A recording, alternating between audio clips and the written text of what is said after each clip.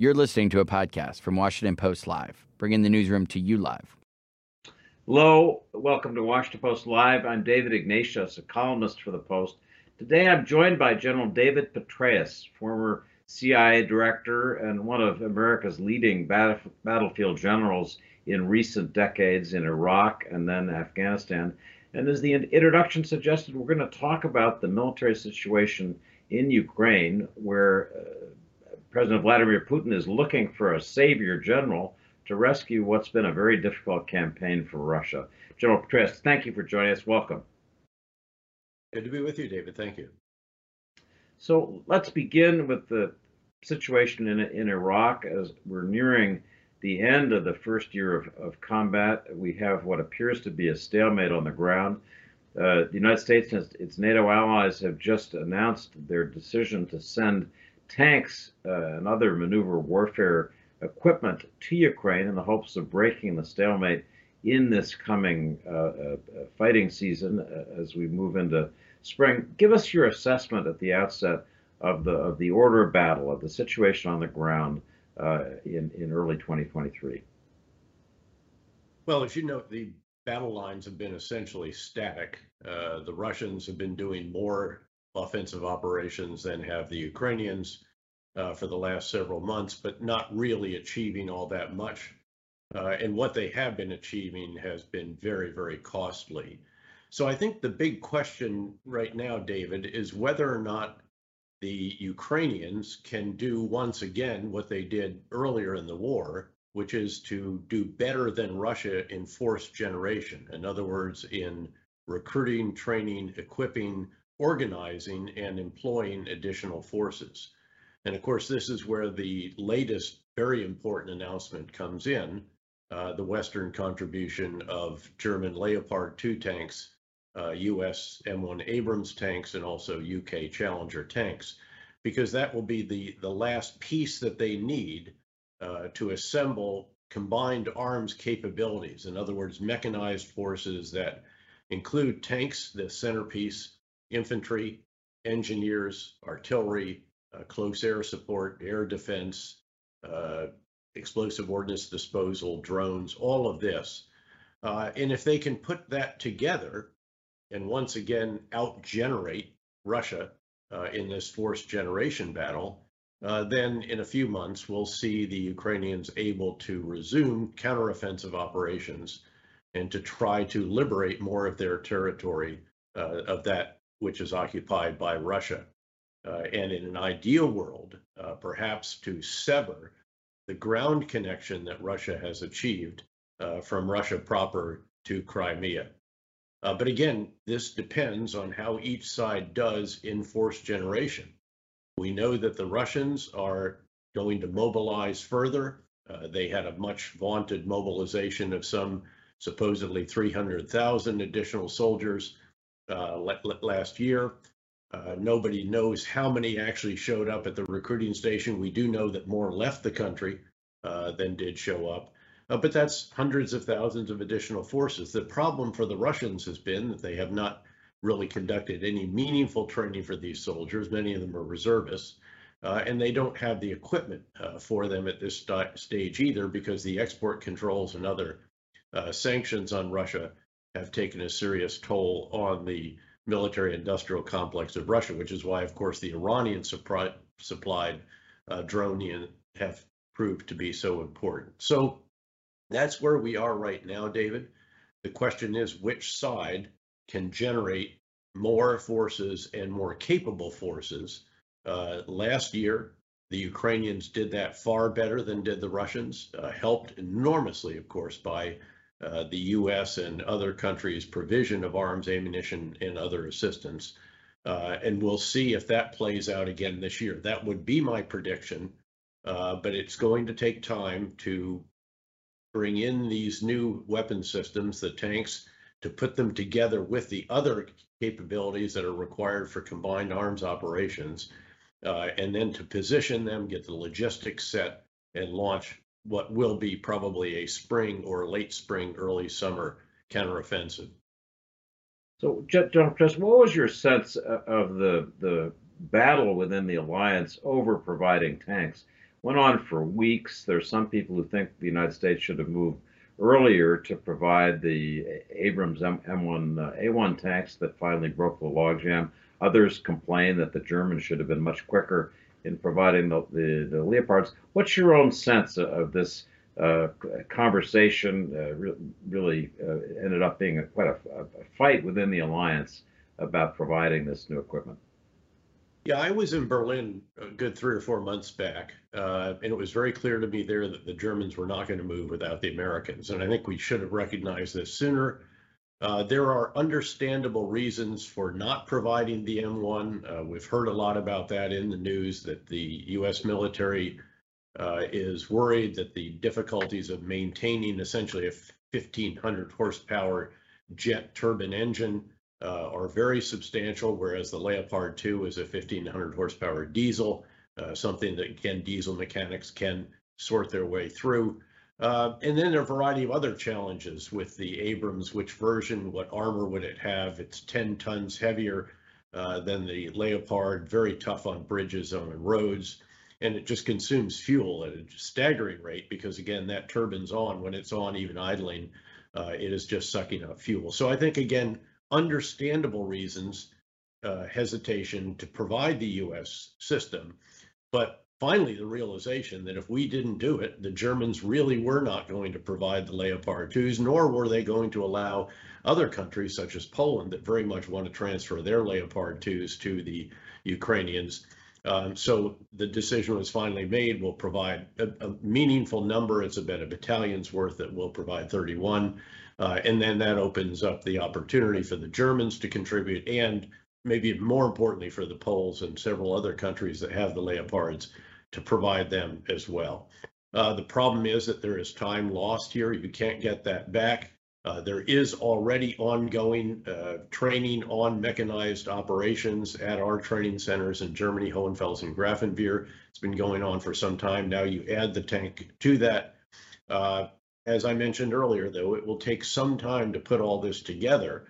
This is very complex stuff.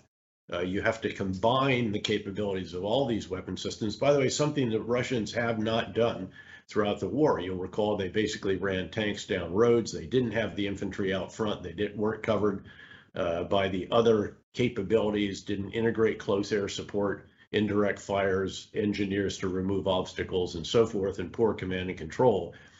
That's what the Ukrainians have to get right. I think they can. They demonstrated that to a considerable degree last year with the systems that they do have, which are the old Soviet block systems, but they're running out of those, and our Eastern European NATO allies have largely given what they had of those types to Ukraine already. So it had to be Western systems that were provided. It's good that that decision is finally made and that we can now move on. So one of the issues, General Kress, that figured certainly in the German calculation, and I think in the American judgment about the Abrams tanks, was concern about escalation risk. Russia had said that it would see the provision of tanks to Ukraine as escalatory. I'm going to ask you how you, as a commander, putting yourself in this situation, would judge the issue of escalation risk. How do you walk that quite narrow balance in providing additional weapons without getting us into a situation where Russia might radically escalate the weapon systems it was using all the way up to tactical nukes? Well, I think the most important element here is actually to convey to Vladimir Putin very clearly, as we have, our U.S. National Security Advisor, understated individual, as you know well, Jake Sullivan, said the results of any escalation, certainly tactical nuclear weapons, would be catastrophic for Russia. In other words, alerting Russia that if that capability was used, that Russia would find itself in a worse situation afterward, not a better one. There would be not only no benefit to them, there would be significant downsides of various types. And I think that message got through. So we have heard these nuclear saber rattling messages from time to time. Obviously, they haven't transpired. I think, again, Russia realizes that that would be a mistake. It would open them up to even further sanctions of various types further export controls, the situation would end up worse, and they wouldn't actually translate that into some particular battlefield success. That's, I think, the biggest part of all of this. Certainly, it's easier for you and me to sit on the outside than it is to sit at the Situation Room table, and especially at the head of it in the West Wing of the White House.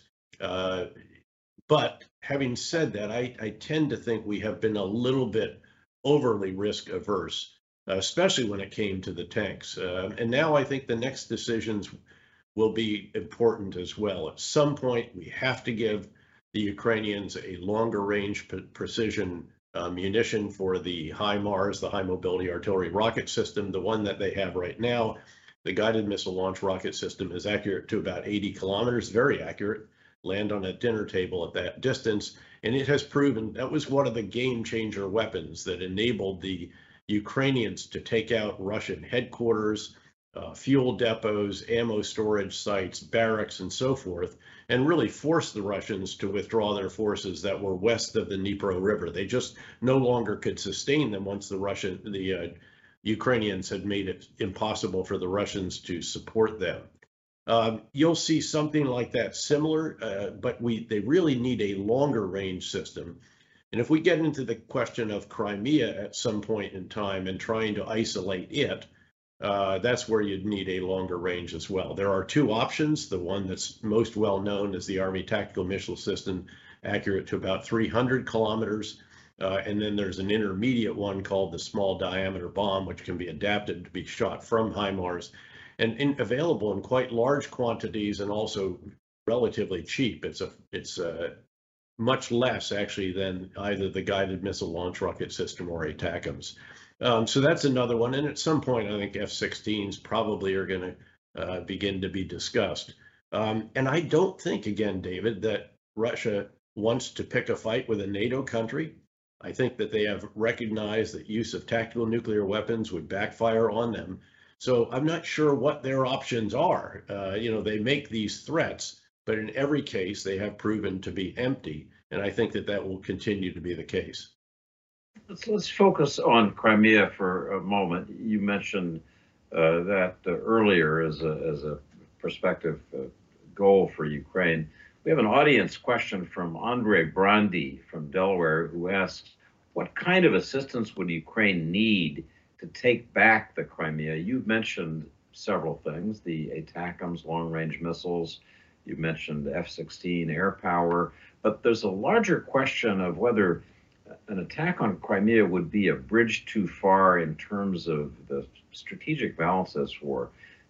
Putin has made clear, as in his response to the attack on the Kerch Strait Bridge leading to Crimea, that he regards this as a different part of the battle and might respond radically differently. So, just ask, do you think realistically, say over the next year, it's possible to have a military conquest of Crimea by Ukraine? Well, it depends very much. First of all, there is a policy question here that is not trivial, as you note. And let me back up, in fact, and start, David, first by saying, let me try to answer the question that I asked rhetorically of your colleague Rick Atkinson during the fight to Baghdad, when you'll remember I started asking, tell me how this ends. This is during the invasion of Iraq. I was a two-star general commander of the 101st Airborne Division, and I watched as the various assumptions that we had been given were being invalidated one by one. And of course, that question was asked of me many times subsequently about Iraq, and we answered that for a period of time, at the very least, during the surge. When you ask, tell me how this ends in Ukraine, I think it ends in a negotiated resolution. That comes about when we're able to help Ukraine sufficiently that they can convince Vladimir Putin on the battlefield this is unsustainable because of the staggering casualties, which are reportedly something like 8 times the losses that Russia sustained in nearly 10 years of war in Afghanistan, just in the first 11 months of this war. And then also through our leadership of the Western world's sanctions, financial, economic, and personal, and export controls on Russia, that Vladimir Putin concludes that the war is unsustainable on the home front as well.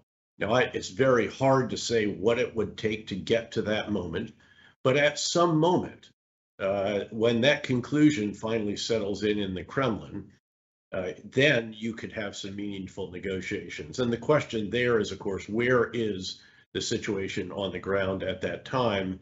And does Ukraine then, is it then willing to negotiate away some territorial issues here because it needs for the war to stop? It needs the missile and drone strikes to stop, which are just making life incredibly difficult for the enormously resilient, courageous Ukrainian people. But that has to stop at some point in time. Could there be a Marshall Plan that's part of this overall deal? There will have to be one to rebuild the country. But as you know, David, what made the Marshall Plan successful in the wake of World War II in the Western European countries, where we provided $120 billion or so today's dollars, what made it successful was the security guarantee that the U.S. provided. And here, that would be the final element. And whether that is NATO membership, if that's possible, and Hungary and Turkey would go along with that, or if it's not, is it a U.S.-led ironclad security guarantee? You package all of that together, and then I think you might get a resolution to this war. Now, to the question, where is Crimea in that? I'm so hesitant, actually, to ever suggest that there again might be some kind of territorial concession after the extraordinary sacrifices that Ukraine has made. And I don't want to imply that, I expect that they can take it or actually cannot. I think this is an open question. Here's the scenario. If they can, in the spring, summer offensive this year, sever the ground link that Russia has, the ground bridge, as it's called, that Russia has established that goes from Russia proper down into Ukraine. And so they block that. Then Russia is dependent on the Kerch Strait Bridge to keep Crimea resupplied. If you can take that down again, or part of it, of course, was knocked down earlier, and then force it to rely on ferries. And then if you can start taking them out. Now, these are very, very challenging actions and operations, but I put nothing, the Ukrainians have shown incredible innovativeness, initiative, skill. They're called the ultimate MacGyvers. They can make anything work. They can adapt a HARM missile from an F-16 and put it on a MiG-29 and so forth.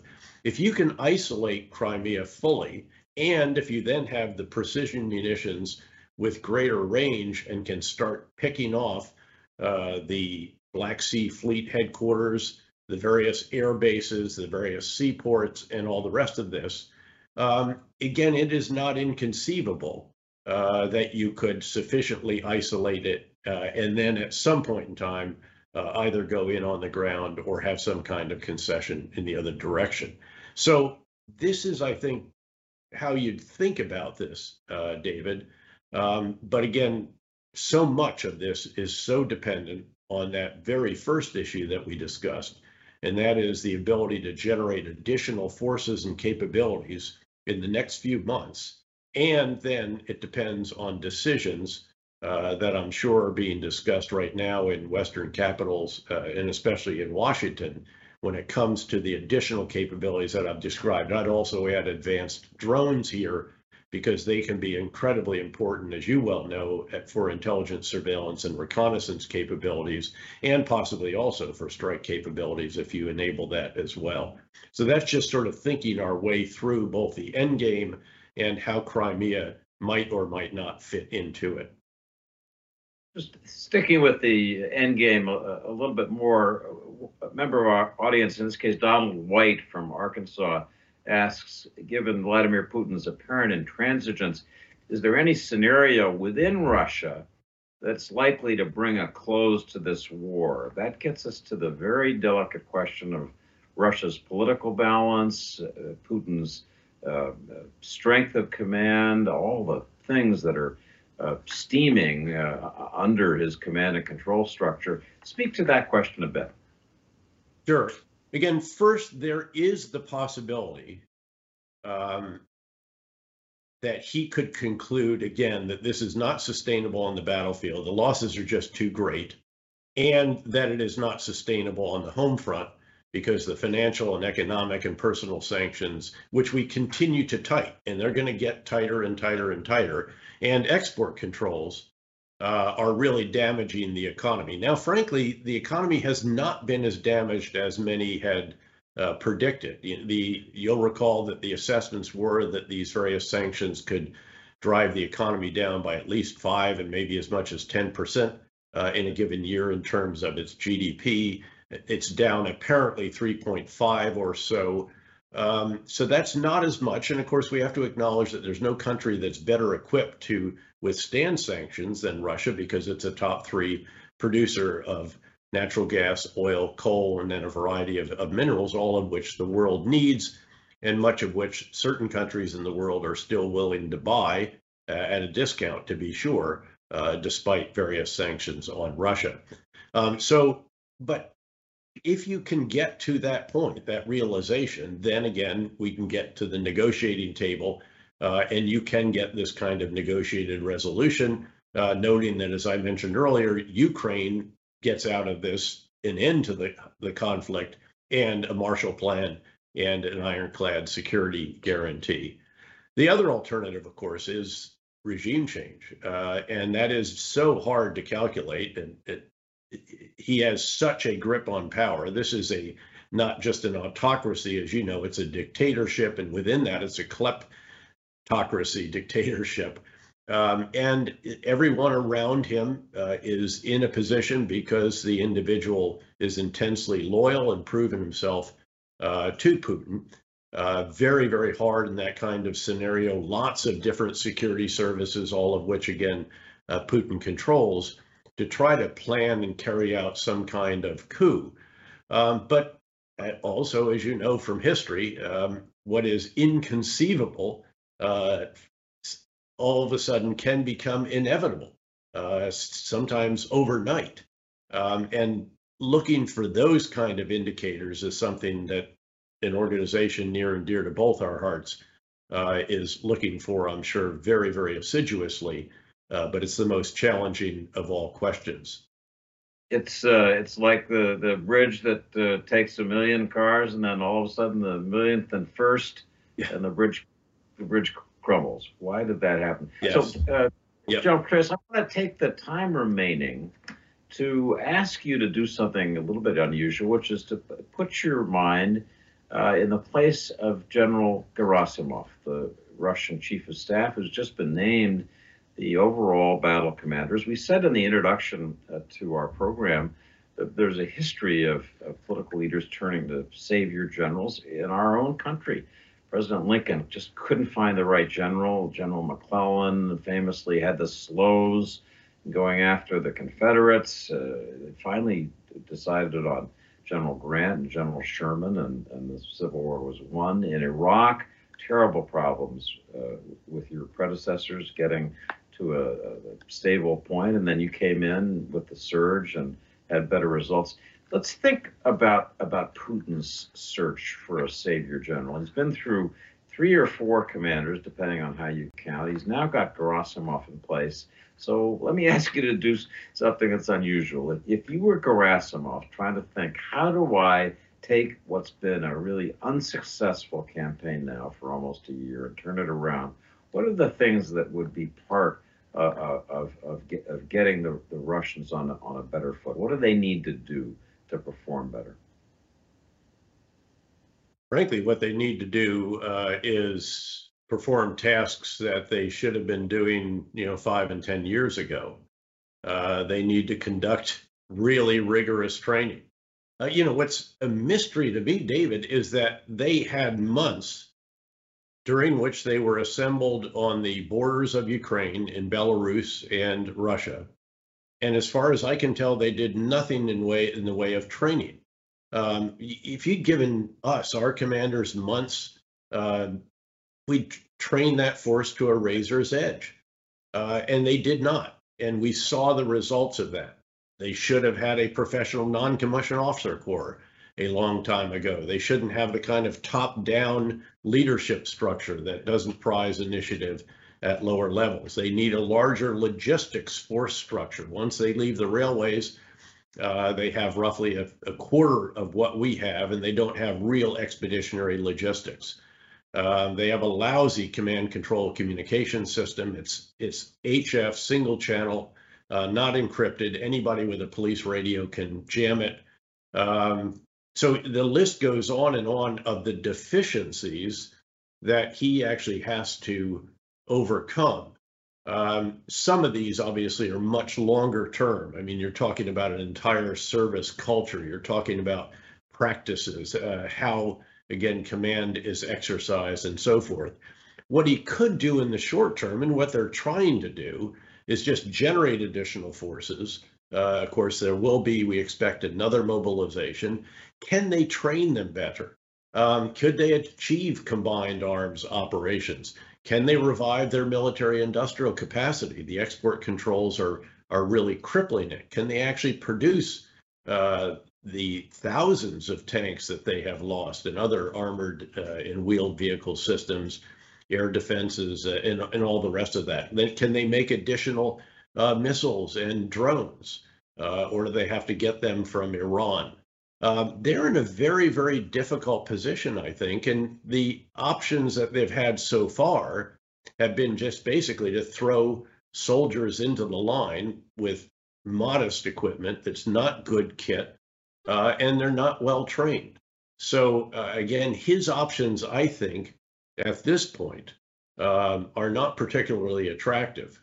He isn't going to bring real additional capability. Now, again, quantity has a quality of its own, and especially if the order is to take the rest of Donetsk and Luhansk oblasts, if that is his mission, I'm not sure I see how he conducts that. Again, given that these grinding attacks that they've been conducting have achieved relatively modest gains, but at very high cost, and they're also destroying the locations that they're trying to take. So he's in a difficult position, and the ills that afflict Russia are those that would require a real overhaul. Very similar, frankly, to what our Army had to do after Vietnam, where we had to rebuild the non-commissioned officer corps, create combat training centers with really rigorous training, get into real culture of integrity and of after-action reviews and inquiry and learning, fostering initiative. All of these kinds of actions are not ones that can be carried out short term.